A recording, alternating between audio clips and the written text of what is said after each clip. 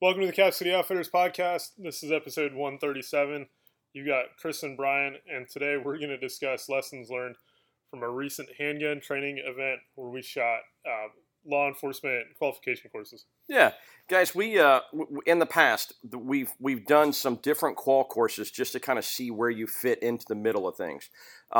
In general, when we shoot most law enforcement qualifications, most of the guys in our group are way above the grade, toward the top end of the spectrum of possibilities on those qual courses and scores and stuff like that. One of the reasons that we do these qual courses is not to say, hey, we're better than somebody else, or hey, look what I did, or hey, blah, blah, blah, blah, blah. The reality check is it's not an ego check so much, it's just understanding where you're at. I think you want to take stock of your skill sets, and there's no way to do that other than to shoot courses and gain metrics. That's the same reason police agencies do this, is to establish baselines for training, and as well culpability or responsibility or proof of trainability, etc. We do it because we want to understand where we fit in the world and find out, hey, there's things we need to work on or things we don't. When we do law enforcement qual courses, again, we generally come in the high end of the spectrum, most of the guys that we're shooting with, ourselves included. But then when we go shoot something like some of the military qual courses, like the stuff that Matt, is it Pranka, is bringing from X-Ray Alpha and some other places that are some of these like super high-end SF qual courses that involve significantly shorter time standards, involve movement, involve the ability to cover space, distance, and then the ability to get in and out of positions incredibly rapidly. And have very tight accuracy standards. And have very tight accuracy standards. You go from shooting a qual course, a law enforcement qual course, and feel like, okay, this is pretty cool. I feel like I'm in a good place, to go and try and shoot a course like that, and it can be incredibly humbling. Some of the younger guys in our group, like you, move well enough on your feet and get in positions quickly and stuff like that, that some of those qual courses for you, even at like the X-Ray Alpha stuff or at the very high level special forces type quals, you're right there. Maybe not every single time, but you're right there. Whereas like I'm off time-wise by forever. And so that part's humbling, but all these qual courses, beyond the ability to give you a little bit of confidence that, hey, my training's working, hey, I'm learning stuff, it also gives you things to work on, because you find where the flaws are. That's the whole idea with it, is to say, these are the skill sets we want you to have mastered and have control over. And if you're finding part of that qual course is eating your lunch consistently, that's probably something you want to really work on. For the sake of not making things confusing, there are two qualification courses here for Columbus, for Columbus Police specifically. Columbus Police is forced to utilize what's referred to as the OPATA qualification course. It's a 25-round course of fire, super, super simple, very easy to pass. Designed not to be failed. Very, very generous time constraints, very generous target. And then there's another qual that's used internally within the division for different groups that have a higher standard required, and that's something that we'll refer to as the old Columbus Police qualification, handgun qualification. The old CPD qualification course was a 300-point course. That's actually a little more stringent. It's a little more work. Rounds. 60 rounds, little tighter target standards. Where you've got to be able to hit, there are actually zones on the target versus, hey, just hit this gigantic piece of paper repeatedly and you're good to go. So we ran the CPD 300-point qual course a couple months ago as a kind of a baseline to kind of see where we were. We ran some drills in between over different training nights and stuff like that. And I don't know that it was necessarily focused on breaking down any one part of what we'd done. It was just going through and working fundamentals, working the basics. And then we went back through Monday night and we ran the qual course, CPD's 300-point qual course again, not the OPATA one, but CPD's. And it was interesting because we had a significant increase in scores, obviously with practice, because we've been focusing a lot on rifle, long gun stuff more over the last few months. And so here we were. So we're going to kind of, talk about those things and then talk about another course of fire that we did too that's a modification of some of these. But again, going back to the idea that we're not going and doing these qual courses because we think we're a cop or we think I could be a SWAT guy for Columbus, because there's actually physical fitness involved. There's actually tons of experience needed to be able to make those types of decisions on the snap. There's tons of just the experience level of the guys that do that kind of stuff. That's not what we're trying to say we're at. We're trying to just say that if you pick this one skill and isolate it, that's something that we can work on and do better at. But it's pretty confidence inspiring as well to say, hey, I know that I can do this at a good level. Yeah, one of the nice things, especially with the 300-point CPD qual, is it does make you do a variety of different skills. Yep. Both from a time perspective, both from a distance perspective. Yeah. There's some one-handed shooting, some one-handed weak-hand shooting. You got to do some stuff from behind cover, which messes with your vision a little bit. Yep. Do some stuff from a knee. So it makes you work on a variety of skills as opposed to just standing in front of the target in the open, kind of blasting away. Absolutely, absolutely. And it also makes you take that big side step, because everybody knows if you stand in one place, it's certain death. If you take one step to the left or to the right, that's complete safety. Sorry, smart ass comment there.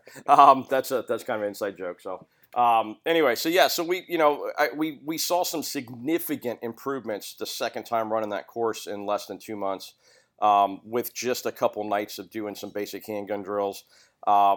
And guys, the target, the scoring on this target is pretty generous. The target itself probably leaves a little bit to be desired. When a lot of these scoring targets, it's almost like that some of these larger agencies can't get away from the old military scoring targets that were like shoot center of mass. From the 1910s. Yeah, well, and from a perspective too of wanting to put meat on a silhouette out through 500 or 600 meters, and understanding that if you zero an AR-15 or an M16A2 to the military standards from 1990, holding center of mass generally will keep you on the target out through 300 to 350 meters. And you don't have to worry about holdovers until you get 400, 500, 600 meters. And then at that point, only the Marine Corps worries about that and dialing up elevation on an A2 sight system. So there's a reality check that I get that for the military, but the issue is a lot of this carries over from military to law enforcement, and shooting somebody center of mass is probably going to redirect their behavior. But if they're psychotic, if they're drugged up, if they're enraged, if they're whatever the case may be, you're basically shooting somebody in the guts, and that's going to give them a lot of time to fight back. Versus shooting someone in that upper thoracic cavity, that kind of nipple to hyoid kind of conversation is really going to get things done a lot quicker hydraulically, and give you a lot higher possibility of having a CNS hit or central nervous system hit that electrically shuts things down well too. If you hit that spine, there's a lot of things that stop working really quick. So, with a pistol, maybe not, because maybe it does the work, maybe it doesn't do the work. But the idea being, give yourself the best chance by making the right hit. And this target it does move the center zone, scoring zone of the target to the top half of the target, but it still doesn't move it into that base, top of the shoulders, base of the neck kind of conversation. And that's something that, a lot of us as within our group, that's where we shoot for. We shoot for that. And even like on an IPSC target, a high A zone hit going into the C high is still a really good place to hit somebody from a where body parts lie kind of thing. There's a ton of vasculature coming out of the neck into the top of the chest cavity. And so it's interesting that some of these targets are still a little bit dated in that regard, and I'm not sure why. Yeah, and for our group, a lot of times when we're shooting IPSC targets, we actually cut the A zone in half. Yeah, shoot the top half of the A zone. We'll say, only the top half of the A zone counts as a hit. We're working on more accuracy type stuff. Yeah. With the CPD target, I really don't like this target. A couple reasons. One, it's just a giant black blob. Mm-hmm. To listen to guys like Wonsit Kim, Ben Stoger, their focus is pick out the perforations of the A on an IPSC target, mm-hmm. And put use that as your aiming reference. Yeah. There are no aiming references on the CPD target. Yeah. Which, when you're at 25 yards, makes it really easy to get lost in a big thing of black. Yeah. And we're just shooting. So with the CPD qual, the first string is effectively 18 rounds at 25 yards. Mm-hmm. Getting lost out there can significantly hamper your score. The other big thing, as Chris was mentioning, that 5-point zone it's a full fist's worth of distance between the top of the target, the top of the chest, and where that zone stops. Yeah. So if you're conditioned to shoot, high center thoracic, you really put yourself easily into penalty points or missed or down points by shooting where you should on a person. Absolutely, and so I absolutely agree on the zones on the target where they're located.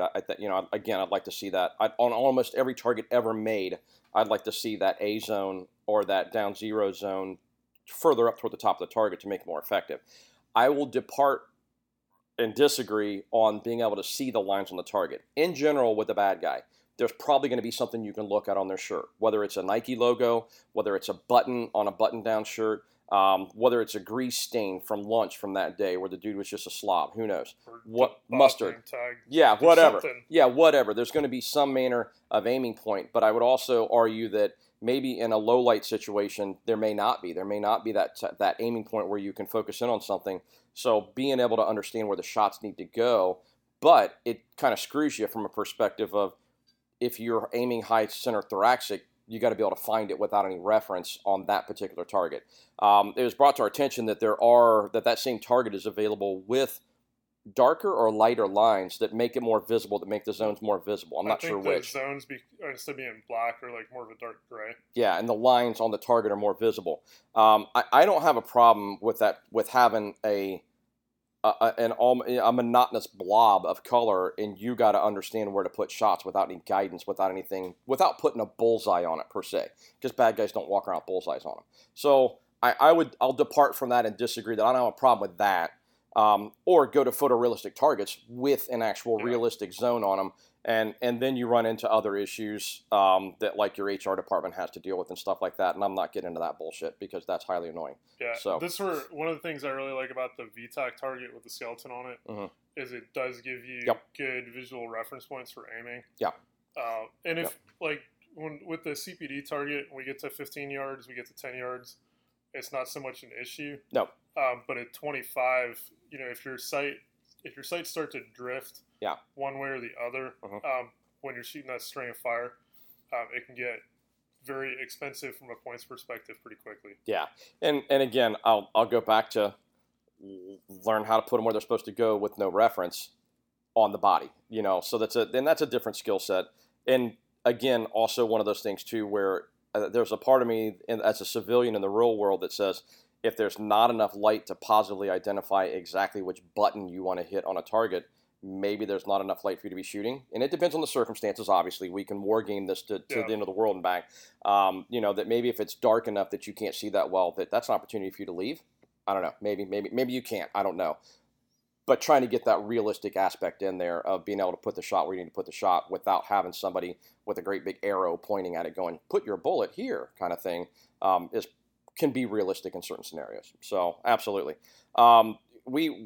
Anything to add specifically, because we're beating on the target, but the reality is it's a game. Shoot the game because you're shooting it on a qual. Yeah. So it's funny because one of our guys that works here has a lot of experience shooting that particular target, and a different target, but that particular qualification. And he not jokingly says that it's not a 60 shot course of fire; it's 61 shot courses of fire. Put each bullet where it needs to go and go on. And the other thing with the qual course too is that you have all the time in the world to make sure you put each shot where you want it.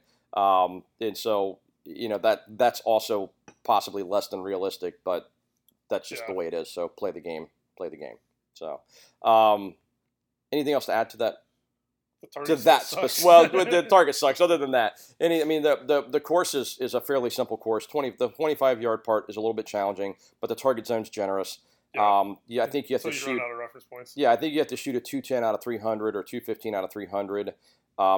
Back in the day, you got to shoot 255 to even try out for SWAT or for ordnance or whatever, and then or training cadre even. I don't know, maybe. And then but it's 285 generally to stay in any of the specialty divisions at that point. And so and 285 is legit. 285 is a real score. I think most of us were shooting in the 280s, 290s. I don't know if we had anybody very far out of it. Maybe I think our worst score was a high 250 or low 260 was the worst score. Yeah, our average improved dramatically across the group. Yeah, if the average across the group probably went up by 15 points. Yeah. I know I went from like a 283 or something like that to like a 295, 6, 4, 5, 6, something in that range. because I was using a different target. And when we adapted that scoring zone, Yeah. all of a sudden it's like, oh, cool. I shot it on a USPSA and shot with using their zone, with using the USPSA zone, still shot at 280 something. Yeah. So yeah, because you had reference points at 25 yards. I can't see them. You still had reference. Yeah, points at well, but 25 if you yards. can't see them, you can't see them. I mean, so but I'm also holding the high center. Yeah. And it just so happens that the high center on a USPSA target is the Makes a A's difference. higher than the center zone on that target. So Yeah. for sure. The target's made a little better than the other target for sure. So, but yeah, so like I said, the point being, it's just a baseline. It's just something to go shoot, kind of see where you fit in for me mentally, and then also it gives me some things to work on. I dumped some shots at some places I shouldn't have dumped some shots, and it's a big target to dump shots off of. So I need to get better, basically, at trigger control at distance. So, which would mean trigger control anywhere. Yeah. So, yeah. Yeah, one of the things when we shot that night, it had been 90 degrees and very humid throughout the day. Yep. It was probably over 85 and still very humid. Yep. I was shooting a 365 XL with a 507K, Mhm. and that gun moves. I've got big hands. That gun moves around Sure. when you shoot really extended courses of fire, especially when your hands are slippery. Yep. One of our local LE guys that joined us that night, he was using Petzl's liquid chalk, their liquid climbing chalk, and to kind of mitigate some of that sweat issue. He actually talks about using that just a little bit before shift. Yeah. So something to keep in mind if you're shooting matches or you got to be out on the street. Maybe not as a civilian, I'm not necessarily wanting to walk around with chalk on my hands all the time. Yeah. Any more than I already do from being at the climbing wall. Yeah. But yeah, doing that, doing some stippling or skateboard tape on your drip. Or both. We get, again, sweaty, bloody, muddy, stuff like that starts to matter. Yep. Especially when you got longer strings of fire at distance where guns slipping around in your hands really becomes a problem. Absolutely. And guys, the other thing too, using chalk on the range to train with is, you say, oh, that's cheating, that's blah, blah, blah, blah, you're not getting a realistic experience, blah, blah, blah, whatever. I don't care. That's fine. If you want to look at it like that, I'm cool with that. I have no problem with that at all. The reality check is, if that's something I'm chasing, you're not going to be able to outrun sweaty hands. And the reality check is, if you are involved in a gunfight, that response, that panic response to your hands sweating, takes a few seconds to kick in. And for the actual sweat, if you do have that physiological reaction with adrenaline dump, it takes a few seconds, and your gunfight may be over before your hands start to sweat, kind of thing. So, is it realistic? Is it not? I don't care. That's fine. If you don't want to use it, don't use it. But I would tell you the other thing, if you do use chalk in training on a consistent basis, your gun ends up with chalk on it. When you grab your gun, it's tacky. When you grab your gun, if your hands are sweaty, it absorbs some of that and makes it better. But the flip side of that is it gets on your clothes and it gets on other stuff. And if that's a tell or that gives you away because you're chalking up your clothes, back off a little bit. If you're the guy who deadlifting in the gym leaves piles of chalk on the floor, check yourself when you go to use it on your gun, so you're not letting everybody in the world know that either you are just rubbing up against a block on a climbing wall. That might be weird. Or it's chalk. So either way. So anything else to add to that? I think the other thing is, if you got to shoot qualification courses for work or for fun, getting familiar with them makes a big difference. Give yourself every advantage. Go out and shoot it, once a week in the time leading up to when you got to do it for real. Use chalk. Use chalk. Yeah. The big thing is being confident going in. Yeah. Makes a really big difference. Well, we're back to the pros practice until they can't get it wrong, and amateur practices until they get it right once, or a couple times. So, yeah, I would definitely agree with that. If professionally you're going into a PT test or you're going into a qual or you're going into whatever, a knowledge-based test, you should have stuff dead to right. You should have it dead to right. You should just know it. And this is an example. It's a foul shot. Yep. You know exactly where you're shooting from. You know exactly where, it's the same every time. So, absolutely. Good. Yeah, so then the other thing we did is we shot the Opata rifle qualification course, patrol rifle qual with handguns. Yes. So this is a 20-point course. Basically, you need to put 16 out of 20 rounds on a great big sheet of paper. We changed it up a little bit because we shot this on full-size B8 targets for score. There's a few headshots, so those were either 5 points or they were no point. Yeah. 10, was it 10 points? Whatever the scoring was, yeah, they were pass points. fail on the headshots. Yeah, the headshots were either 10 points or 0 points, and then the full size B8 target gives you scoring out to, what is it, 6 ring, 5 ring? Yeah, it goes out to the edge of a 6 ring, and that's about 15 inches across, 16 inches across. Yeah. So then anything outside the 6 was 0 points. Yeah. Yeah, that was considered off the target. Yeah. So, and so guys, the qual is pretty simple because it's a carbine qual, patrol rifle carbine qual for officers in the state of Ohio. It's not a 300-meter go shoot the KD range at 500 meters or 500 yards. Pardon me if it's a KD range. There's no pop-up Ivans. Yeah, there's no pop-up Ivans or anything like that. It's all relatively close. You got to about 50 yards.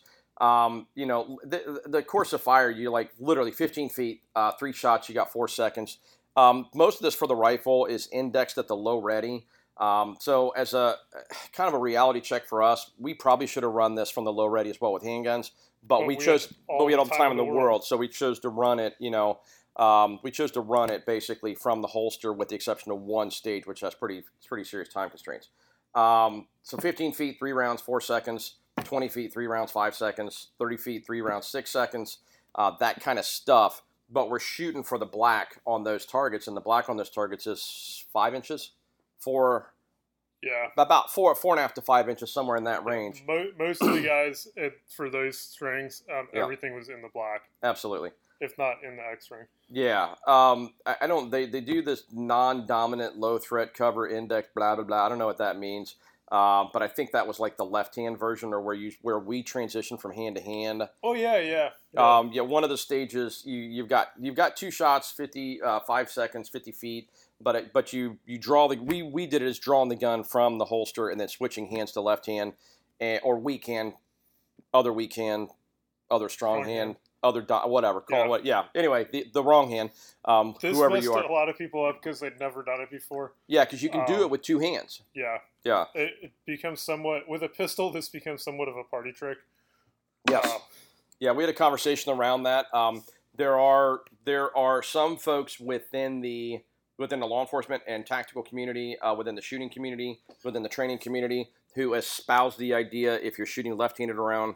If you're shooting around cover to your left-hand side, you should use your left hand. If you're shooting around cover to your right-hand side, you should use your right hand. And there's basically no such thing as a weak hand or a dominant hand. You should be able to do both.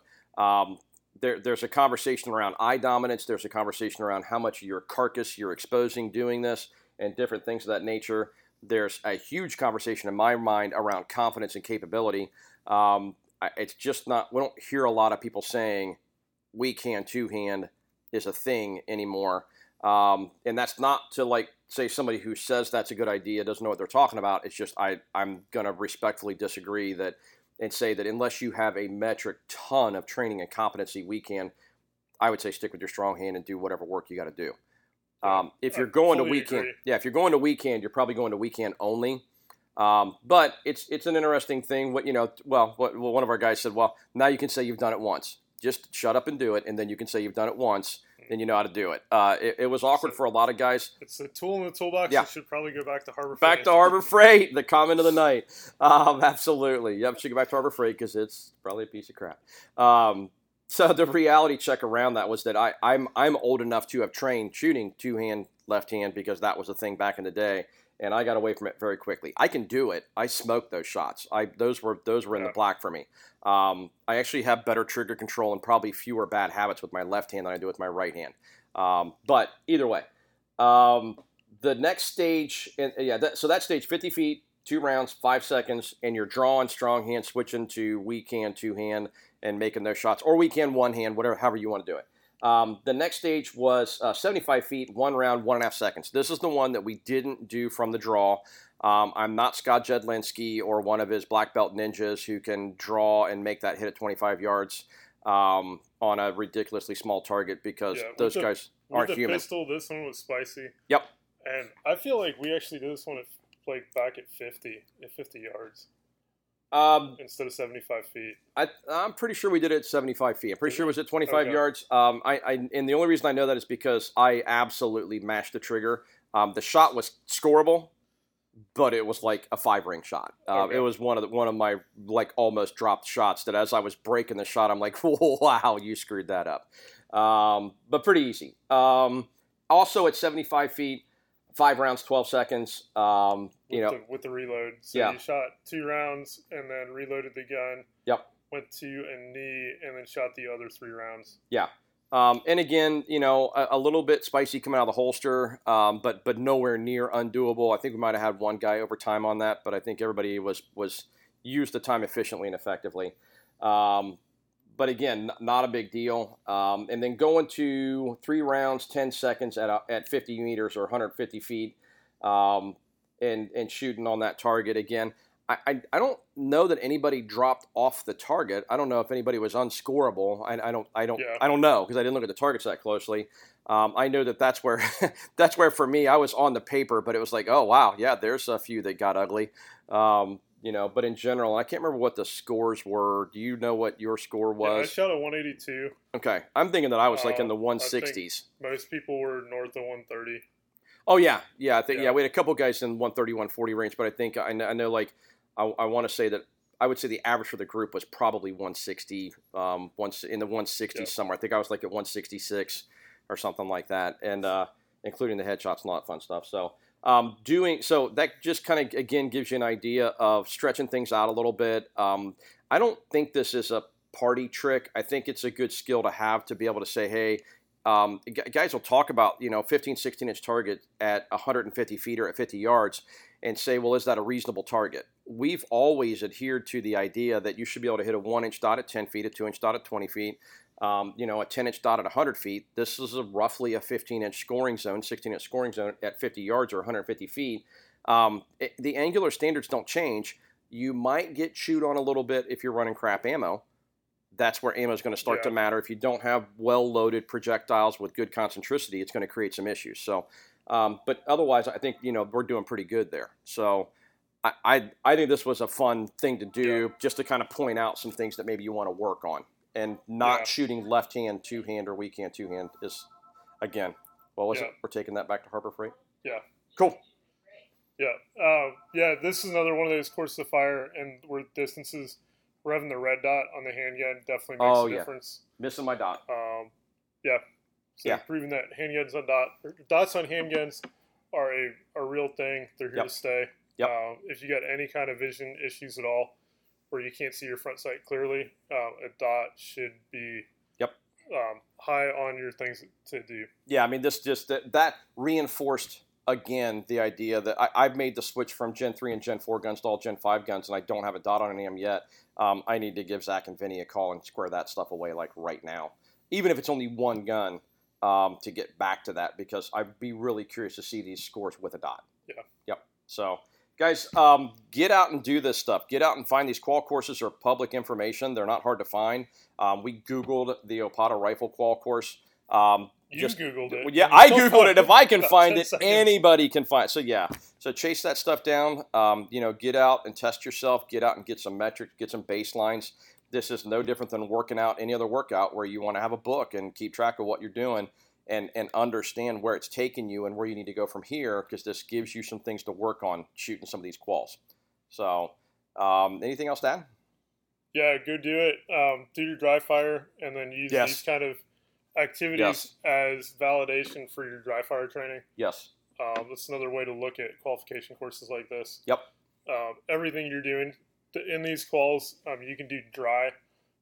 Just use reduced size scale targets. Yep. And everything you do in these quals too, you can break down as individual components and practice the individual components, and then you're putting them all together on the qual and validating it. Yep. So good stuff. On that note, as we come across interesting things like this, along with new inventory in the store, we post it on our social media. We're on Facebook and Instagram. Search for Cap City Outfitters, and you will find us there. On our website, you can find valuable information such as how to do an FFL transfer or how to purchase a suppressor via our storefront over at silencershop.com. Also on our website, you can sign up for the weekly newsletter that comes out on Fridays. Or send us an email to info@capcityoutfitters.com, and we'll add you to the newsletter list. And then lastly, we look forward to seeing you in the store.